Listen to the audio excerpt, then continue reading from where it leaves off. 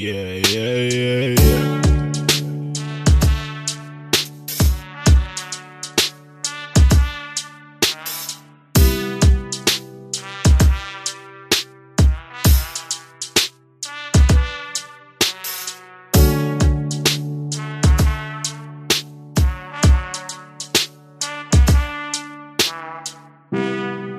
Hey guys, my name is Alex, and you're listening to the 1000 Movie Project podcast.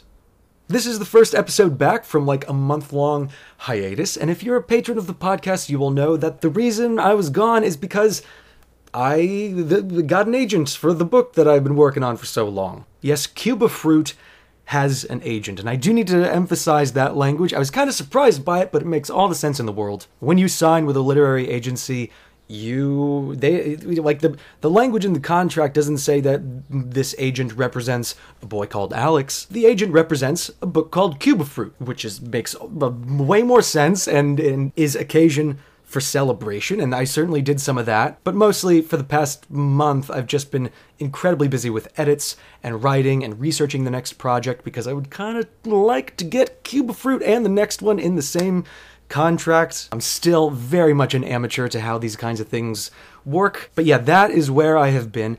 Now I'm back. And for today's podcast, jumping back into the normal swing of programming, I am honored to be interviewing one of my all-time favorite novelists. And if you have gotten a drink with me at somewhere between the years of 2016 and probably 2020, there is almost certain that I brought up like the opioid epidemic and the war among Mexican drug cartels because I was reading and obsessively rereading Don Winslow's magnificent trilogy of novels, Power of the Dog, The Cartel, and The Border. And for this first episode back, I am interviewing Don Winslow about his latest novel, City on Fire. City on Fire was the best new novel I read in 2021. And then, because of the pandemic, it was the best new novel I read in 2022. In prep for this interview, obviously, I binged a bunch of Winslow's latest radio, podcast, TV appearances, and I was pretty bummed, but I kind of understand that this is kind of his swan song. I think Winslow is 68 or 69 years old. He's written psychotically ambitious books. They take a lot of time, and especially with stuff like the Cartel trilogy, he had to just mire himself in the most upsetting research material you can imagine. And so City on Fire is the first of a trilogy, and because he plans to retire upon their completion, he really wanted to make sure that with this book tour, he could meet his readers, shake hands, extend thanks, get to know them. And so, in hopes of, being able to go out maskless among the masses, the release of City on Fire was postponed from, I think, the summer of 2021 until the summer of 2022, but that kind of worked out for my approach here, because his publicist was kind enough to send me the novel, I think back last summer. I read it in 2 days. I fell in love with it. But then, since the book got delayed by a year, I was occasioned this month to reread it. And also to give it a pretty hearty skim after the one thorough rereading as I was trying to cultivate some questions for the interview. And I fell in love with it in a totally new way. There are a lot of plot twists and turns in the novel. And so now going back to it, I saw how fucking meticulously everything was set up. City on Fire is the first in a projected trilogy about an Irish-Italian gang war in Rhode Island, and it begins in 1986, I think, and then it concludes. I don't know if I should say like he let it slip in this conversation. It's a little detail. I don't think he'd be bothered by it, but he mentions in our conversation that the series concludes in 1997. Over the past few years, Don Winslow has written, as I said, psychotically ambitious books. They occupy a huge canvas. They're incredibly impressive. Readers love them, but they're also the kinds of books that his colleagues kind of marvel at. He is both a very commercial, very mainstream author who also happens to be an author's author. In not his last novel, The Border, but the one before that, The Force, which incidentally, all the major reviews for The Force made liberal use of words like epic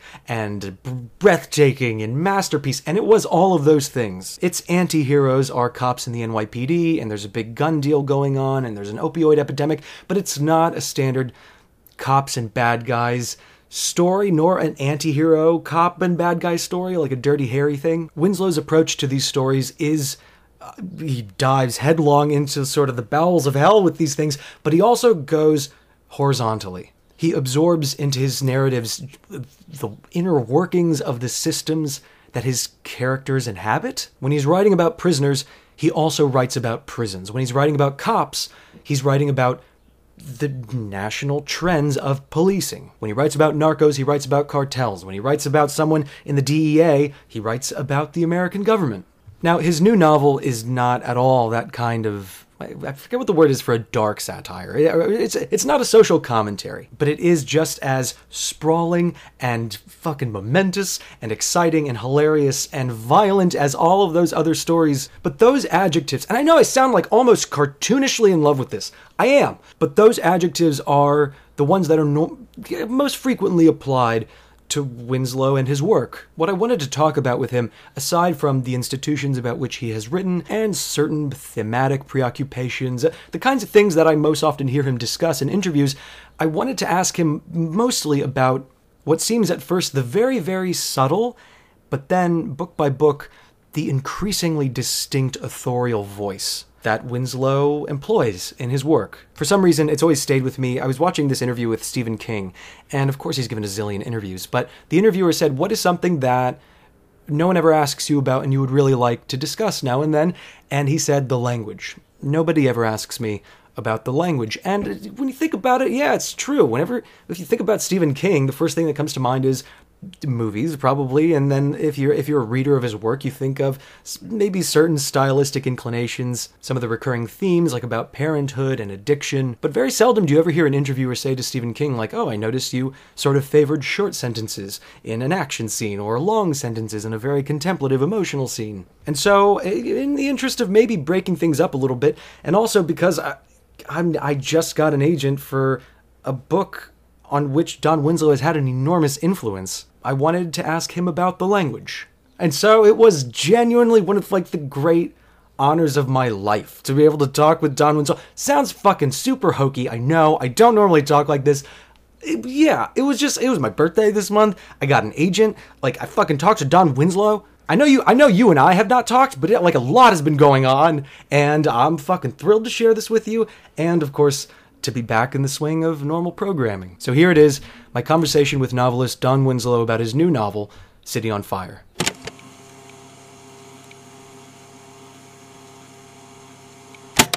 Well, thank you again for joining. I really appreciate it. Obviously, as I mentioned prior to our recording, this is you were an influential writer when I discovered your work just a few years ago, I think right before The Force came out. The first one I landed on was Power of the Dog, because I knew that Ridley Scott was circling Cartel at the time. The momentum of it was really what struck me. I had never read anything that moved so quickly. And I was trying, I just went through City on Fire for the second time. I read it, I got my advanced review copy immediately prior to the initial release date. So I read it over a year ago, just reread it, and there's so much story going on that it was really only in the second turn with it that I started to appreciate some of the stylistic things you were trying to accomplish. And in trying to condense some of these observations into words with my girlfriend last night, I settled on the idea that you do a great job of kind of disappearing on the page, and there's a vanishing act there. Does that ring a bell? Are you trying for that? Yeah, sort of. Yeah, listen, I'm very much in the crime genre. That's my neighborhood. That's where I live. It's what I love to do. This is self-serving, but I think some of the best writing going is in the crime genre, in the thriller genre. The disappearing act, yeah, because look, I'm not interesting. I think that the characters should be interesting, the story should be interesting, but not me. I'm not that interested in my observations. I view my job as bringing the reader into a world that he or she couldn't otherwise get into. And the way I choose to do that is, for the most part, there are some exceptions, but for the most part, to see that world through the character's eyes and the character's experience. And so I want to disappear inside the characters and just let them speak, let them see, let them feel. Well, there is a guy here who I think is kind of like Don Winslow, or at least the closest thing to the Don Winslow stand-in, and it's the narrator, who kind of vacillates between third-person limited and total omniscience, hops about with total abandon, And Mhm. I had an experience this year that you might remember vividly. Someone handed me the Friends of Eddie Coyle, and I had never heard of George V. Higgins. And Just talking about him with a reporter from the Boston Herald just now. He was doing an interview and asking me what are the greatest crime novels ever written, and then I said, without a doubt, The Friends of Eddie Coyle. well, the one that I read is the most recent edition. I don't know if you've seen it, with the preface by Dennis Lehane. Yep, sure. There's a bit of a score. Obviously, he's beyond reverential, but there's a bit of a scathing tone where he says, George V. Higgins kind of crawled up his own ass in the future with the voice thing, trying to catch every little nuance of voice. And he kind of went in like a Finnegan's Wake thing, which I discovered. I tried to read Kogan's Trade, and I couldn't get through it. But I was wondering... I'm convinced that no one's ever actually read Finnegan's Wake. I'm totally convinced that no one has ever actually read it. I just got, I think it's brand new, a dramatic audiobook reading of the entire Wake. And you have to look at the book as you're listening to it. I still don't know what the hell is going on, but it elicits a chuckle here and there, the cleverness. But listen, I read Ulysses every year. Really? Yeah, I do, because it's so wonderful. But Finnegan's Wake, nah. Did you ever read... But I'm taking you very far afield here. Actually, no. We're going to circle back. This is part of the question.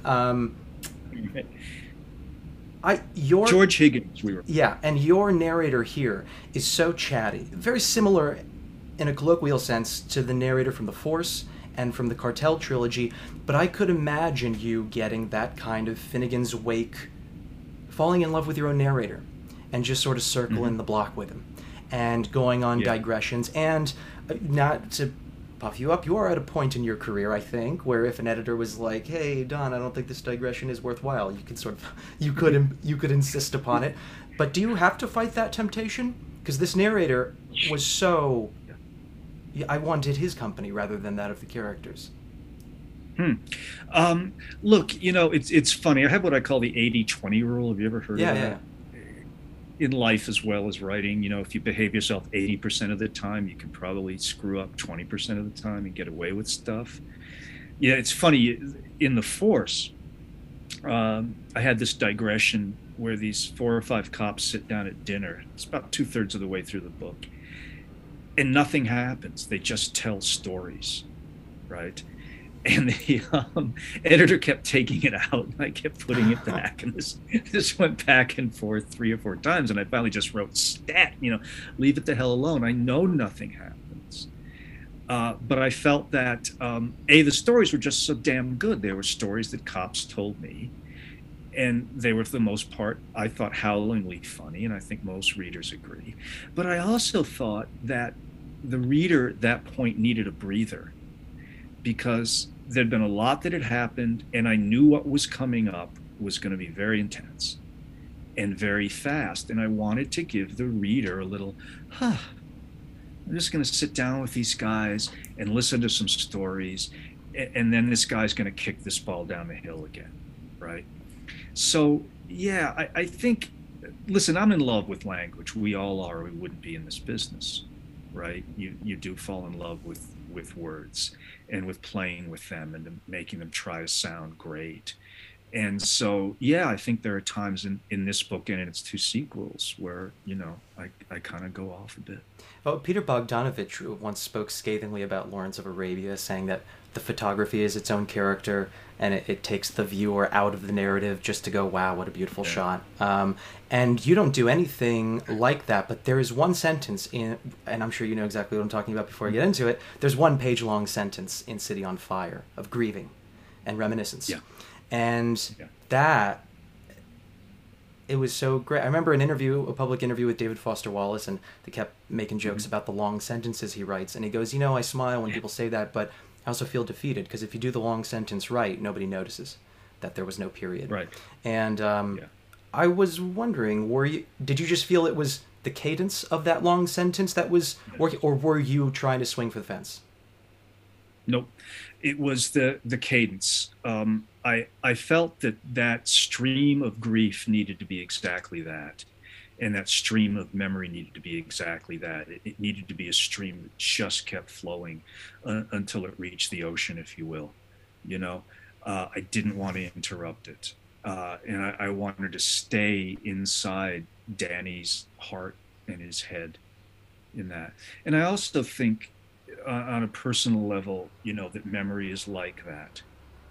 You know, um, frankly, the older you get, I'm a lot older than you, uh, the more grief you have, unfortunately, the more people you've lost. You know, that's just part of life. It's part of getting older, and so you come to this experience of grief, and that's the way that I experienced it. That with the memories of those people were not clean kinds of well-structured sentences. I don't know if it was in the Cartel or the Border, where I have like 2 pages of acknowledgments for the reporters who were murdered in the course of the Cartel. yeah, the cartel reporting. What you're saying actually takes me back to the Finnegan's Wake thing. Michael Chabon published a beautiful piece in the New York Review of Books like 10 years ago about trying to read Finnegan's Wake, and he read it, and he had the skeleton key and everything. But he talked about the reason he finally took the leap is because he read Ulysses again for the first time in like 25 years, and he's like, I had no idea how beautiful it was when I first fell in love with it at 25. Yeah. And Leopold Bloom, you saying that you touch base with your friend Leopold every year, that page of grief, that grief sentence does have that Joycean cadence, kind of. It's not staccato, but it tumbles. Can I say one more thing Sure. about that, though? It's interesting you bring up staccato, because I was very deliberately trying to avoid that. I knew the kinds of vowels and the kinds of consonants that I wanted in that rambling passage, and they needed to be softer. Do you know what I mean? And they needed to be longer, and because so much of the book is staccato, and it's tough, and has those plosive consonants in it. This was very deliberately the other, the longer, the softer. Yeah. That surgical precision about craft is something I'm gonna mention something where I was just quietly appreciating it, and I was like, I'm not gonna get into this, but you pulled something off in the beginning of this book that in my second go through it blew my mind, and it's the exact demonstration of craftsmanship that I think people might be inclined to ignore because there's so much momentum in your books. But there's a scene at Pasco's cookout before all hell breaks loose, and Marty is singing these Irish ballads, and as and everyone is situated around the meal, they're sort of full of food and they're dozing, and you're also breaking up the verses with backstory, and then you bring us back into the moment of the singing, and the words he's singing foretell the future of this drama. You present us with the past, the present, and the future in 4 pages or something, and I was like, holy shit, this is the most remarkably... You're juggling 3 chainsaws there. And it's the kind of thing that I never read about, that craftsmanship. All those balls you keep in the air. Usually when I read reviews of your work, it's about the language, the cadence of it and stuff. But I wanted to sort of let you know how impressive I thought that was. Well, thank you. That sequence took days to write and rewrite and rewrite and rewrite. Without seeming to be overly precious here, I think that sequences can turn on a syllable, that one too many or one too few can wreck it. Yeah. And a lot of times for me, it's a matter of reading it out loud. I won't necessarily hear the right stuff, but I will hear the wrong stuff. It'll clang. Right. And you talking about the sort of the pivotal nature of a syllable, in hearing you talk about your work and how your method has changed, what comes up again and again is sort of the Leviathanic first draft of Power of the Dog, where you were so lost in the weeds, approaching 2,000 pages, and it struck me, the way that story rings with me is as kind of like a storytelling puberty, like it was a really horrible thing, and then you got past it, and maybe I'm wrong here, but do you ever get in the weeds like that again, or are your first drafts fairly lean? No. I'm in the weeds probably most of the time. Probably not to the extent that I was in Dog and later in Cartel. Dog, there was one point I just laid my head down on the keyboard and almost cried. I just thought, I can't do this. It's beyond me. It's beyond my skill. You know, I should go back to doing the other thing. But yeah, I get lost a lot. And I've probably said this before. There's an old martial arts saying. It refers to self-defense moves, but I think it's pertinent to writing. And it asks the question, the rhetorical question, how do you carve a tiger? And the answer is you take a big block of wood and you cut away everything that doesn't look like a tiger. So that's great. But thank you very much, Don. That's going to help me write my book. But the point is that before you can carve, you have to have the big block of wood. You know? And so that's what I do. I just write a big freaking block of wood in the early drafts. And then I go back to it and I start carving the tiger, carving the tiger, and carving the tiger. Now, every once in a while, I go, well, maybe this tiger can have a little fat on it if the fat's good. You know, if it's funny, if it's enjoyable, if it's meaningful. But other than that, on those rare occasions, you know, you just got to keep carving and carving and carving. Yeah, on the cover of the review copy, it says, you have a little note saying, you've come back to this over the years. Are you implying it was a tormented conception, or it just, you would dabble and go on to something else? I think I was more tormented than the conception was. You know, I wrote that first chapter 27 years ago. Up to the fight? No, up to them leaving the beach when Pam first appears. Okay. And then I've picked it up and put it down, as you allude to. Part of that was I was busy doing other things, right? You know, I was writing that little drug trilogy and The Force and a bunch of other things. But part of it was I don't think I was quite ready to go home yet, either physically or metaphorically. You know, I think I was avoiding that confrontation with the past that you have to have in order to write about your home. And so finally, I guess I reached an age.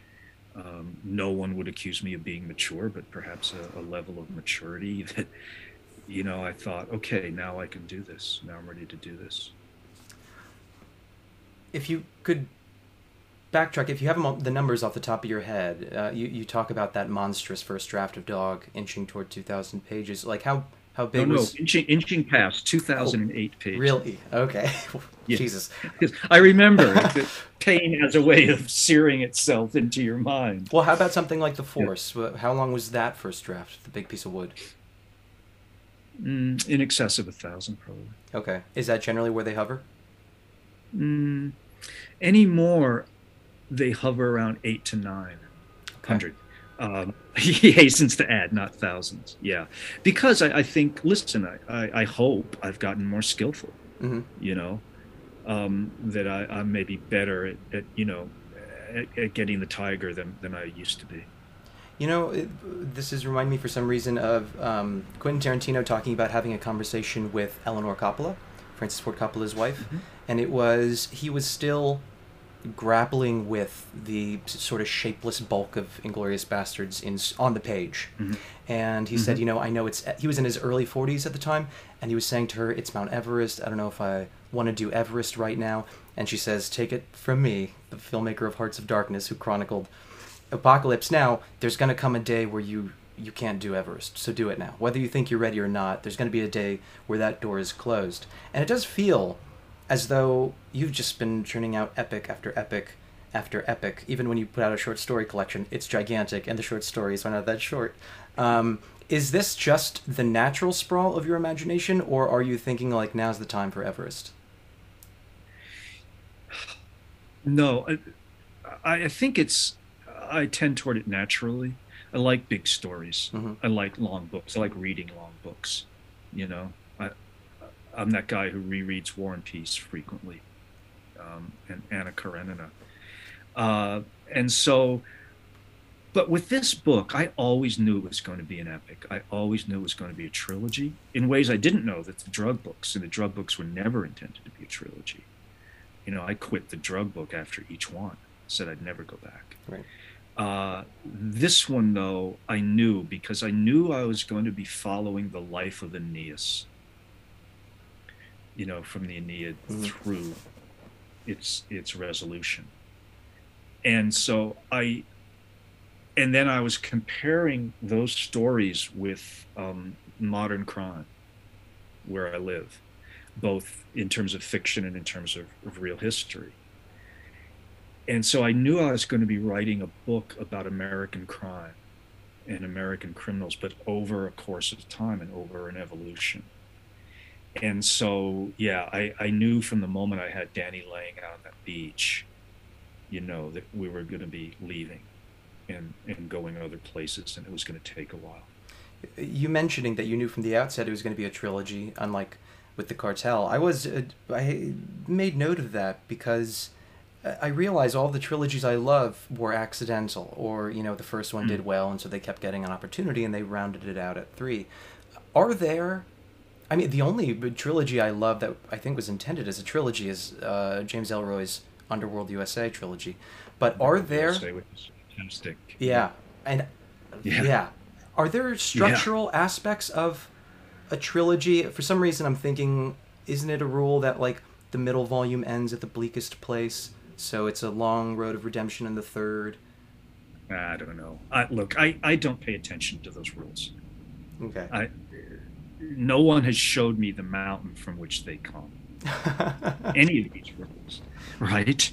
You know, and I've heard so many of them.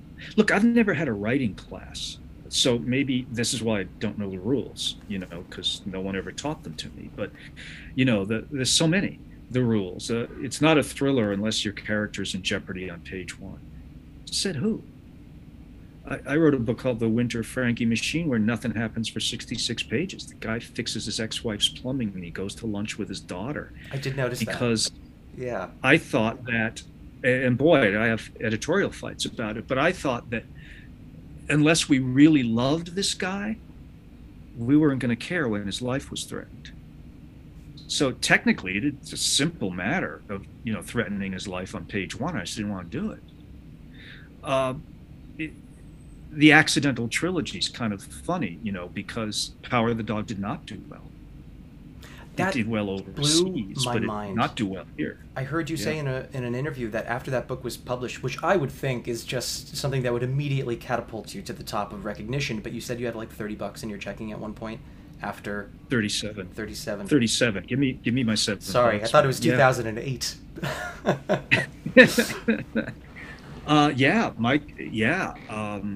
It did nothing here. It was, you know, like big in Spain, I think, Spanish-speaking countries, and Germany, but no, my career was flatlined after Dog. So, you know, Cartel did not come as a result of the public demanding what a sequel. Directly, Power of the Dog, Frankie Machine? I wrote a couple of those surfer books, okay. I think. Well, I wrote Frankie Machine. And then I wrote, like, you know, I don't know, man. I have to look at my shelves to figure that out. Yeah, I wrote The Dawn Patrol. Okay. Book about, you know, very sort of slight book about surfers in San Diego, which, you know, because I needed, after Dog, man, I needed a break. You know, I needed a lighter topic. You said something in an interview that prompted a question of mine to Margaret Macmillan, who wrote a very nice slim volume, just sort of meditating on the different facets of warfare from her decades of study. And I was asking sort of how it disrupted her day, all that research, because I had heard an interview with you talking about researching the Cartel and just sort of coming home and sitting down for a sober meal with your wife, and she'd say, "What'd you do today?" And you would just say, "I worked on a book." Yeah.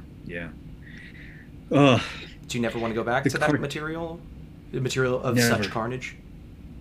never.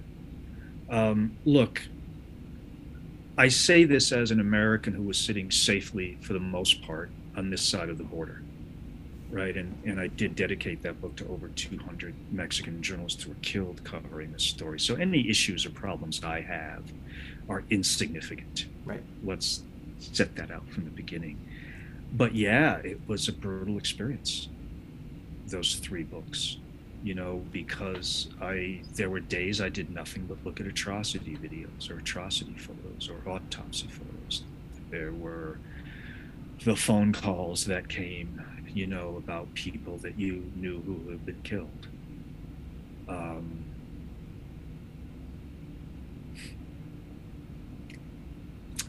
There were the overdose deaths, of people that you spent years with,